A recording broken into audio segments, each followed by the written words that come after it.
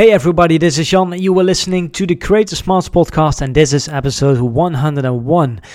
Here at Creator Smarts, we're all about helping you turn your successful brand into a strong, future-proof online business so that you can reclaim your time, build wealth, and grow your impact in the world. And in today's podcast episode, Ollie is going to talk about how to manage your finances, because when you grow up you're often taught to save money and watch your spending, but for successful curators this advice can actually be dangerous. So in this video Ollie is going to explain the danger of bank balance management and what you should do instead. And by the way, this episode was originally published on our YouTube channel, so if you want to watch the video, make sure to check out our YouTube channel. It's called Creator Smarts. Ollie, go ahead. So when I first got started with this online business thing, I had an aim. And my aim was, all right, if I can just make it to $5,000 a month in my business, then I will be fine. Everything will be great. I won't have to go back to my old job with my tail between my legs. I'll be able to sort of stay here and have the life that I want, here in London where I was living at the time. That was my target, $5,000 a month. And I could have really had it there as this big goal to aim for. So I kind of worked hard at the business, and I grew, and I eventually reached that point where the business was making $5,000 a month. But funnily enough, I never felt that feeling of arriving, because by that point, by the time the business got there, of course the goalposts had moved, and I now wanted something else. And so I kind of carried on growing the business. And as I did, I found that the cash in my business bank account would start to kind of go up. Slowly, but it would start to accumulate, and I'm naturally quite frugal, so that the money in my bank account would start to increase. And I just thought to myself, okay, well, this is great. If I can only get to such and such amount, then everything will be fine. But a funny thing happened, which was the more cash accumulated in my business account, the more insecurity I started to feel, because my mindset had shifted to, instead of oh well, isn't this great? How well this is working, it's, well, what happens if this all goes away? What happens if the business stops working? And so the more kind of quote unquote success I had in the business, the more insecurity I felt around finances. Now, the problem with this is that if you don't properly invest in your business as it's growing, then you're going to have all kinds of problems with the business. You're going to have far too much pressure on yourself. You're going to have, your business will be lopsided, and it's not going to be able to keep moving. So you do need to keep investing in your business as it grows. But how can you properly invest in the business if spending money of any kind is associated in your mind with less cash? If any kind of spending is associated with this kind of danger that you feel, probably as a result of feelings around money from when we were kids. So you end up just kind of spending whatever amount feels safe based on what's in your bank account, and this is a big risk for a business as it's growing. And so as my business became more and more successful, I had more and more fear, because what money does is money amplifies any of your characteristics. So if you're a greedy person, then money will make you more greedy. If you're a fearful person, money will make you more fearful. And this was what was happening as the business was growing. And this was all kind of, everything I was feeling about this was all rooted in this kind of psychology of, well, this money in the business bank account for the business is more money than I've ever seen personally, more money than I've ever had kind of growing up. Growing up, I never had more than, $1,000 or so in my personal bank account at any one time.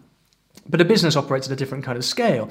And so psychologically, I was equating the cash in the business with my own personal feelings about personal finances, which is all the wrong way, the wrong way to do it. So I did make investments as the business grew. I did hire people. I did invest in certain things, more expensive web hosting and things like designs and things like that. But it was always, all the decisions I made were based on this idea of, like, do we have money in the bank? And if we do, it's like, okay, let's do it. But if there's not so much money in the bank that day, it's like, okay, no way we're doing this, because there's not enough money in the bank.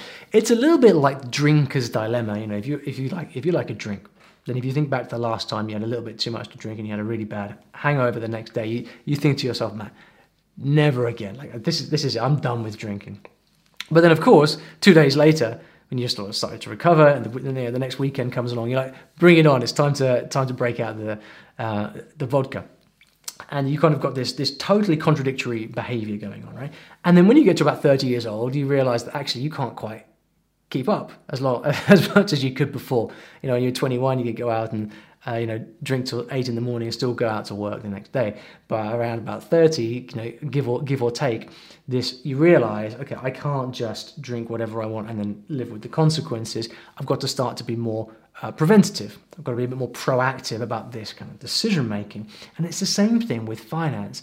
So I was at a point where I regularly had hundreds of thousands in cash in my business account, which for the size of my business was totally wrong thing to do.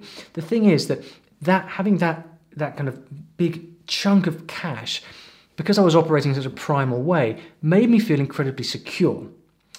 But the basic problem is that your bank balance lies to you. Your business bank balance lies, it's a barefaced liar. And when you look at it on your app or on your online banking, you're not seeing a representation of reality. Why not? Well, first of all, it's not your money. It's the company's money. And secondly, it's not even all the company's money, because you've got liabilities, you've got taxes due, you've got VAT to pay, you've got future dividends and salary that you might pay out or take yourself. Cash in the bank is depreciating. 100 grand in the bank today is worth 95 grand next year if you just keep it there. But the main thing about having cash is that cash, from the business management perspective, does not show trends. It doesn't show you how things are changing over time. And so the effect of this is that in the short term, this just leads to paralysis. You end up doing what I did, which was kind of like operating your business with the money mindset of a 15-year-old and all the awful decisions that come with that. But again, that's kind of fine. And you can probably get away with this way of thinking up to around a kind of 7-figure point if you're lucky. But the problem is that once your business is generating 7 figures a year, your expenses start to go up a lot, because you can't maintain that pace of growth without investing a lot more in all kinds of things, mostly operational things, marketing. And so as your business hits that ceiling, you've got to spend more to survive and to keep growing. But as you spend more, what your psychology is telling you, because you're still operating like a 15-year-old, you're thinking, I'm spending so much more money. And this kind of equates to danger, because you're still operating with this primitive mindset. So the point is here that you've managed to, through luck or hard work or some combination of the two, you've kind of grown your business, but your way of thinking about money has not evolved to keep up with the scale of the business.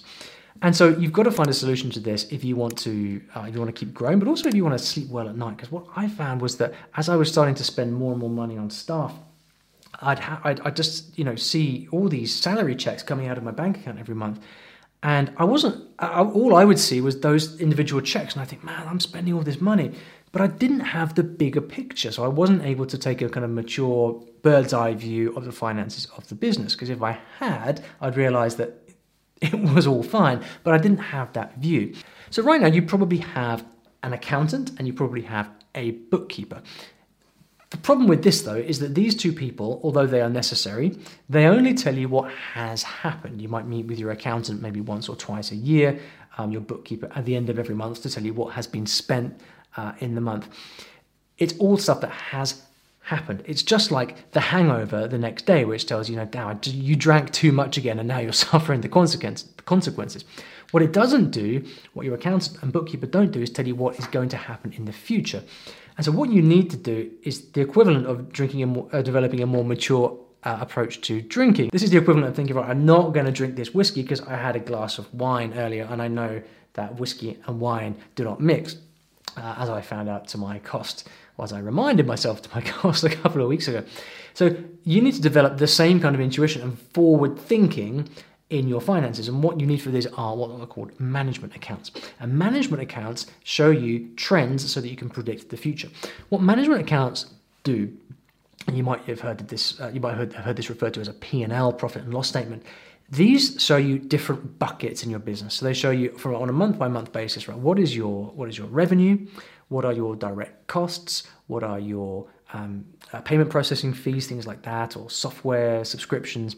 You've got direct costs, you've got staff, maybe some R&D that you're investing in, and you see this all plotted out in a table from month to month.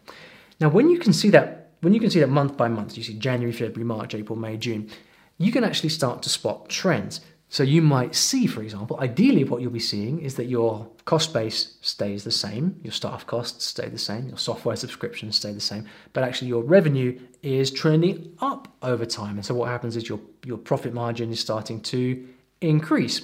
And as you see this from 1 month to the next, or from 1 year to the next, this gives a kind of new sense of stability, and it can replace your old kind of lizard brain with this much longer term, much clearer view into your finances, because now what you know is how things are trending over time. And if you can see that certain things stay stable or even grow over time, you can derive a lot of security from that, because it just becomes like a very logical thing. There's no reason to think your business will disappear overnight, if your levels of profit gradually increase from 1 year to the next. So it shows you trends in your business, and it gives you transparency and insight into the inner mechanics of your business.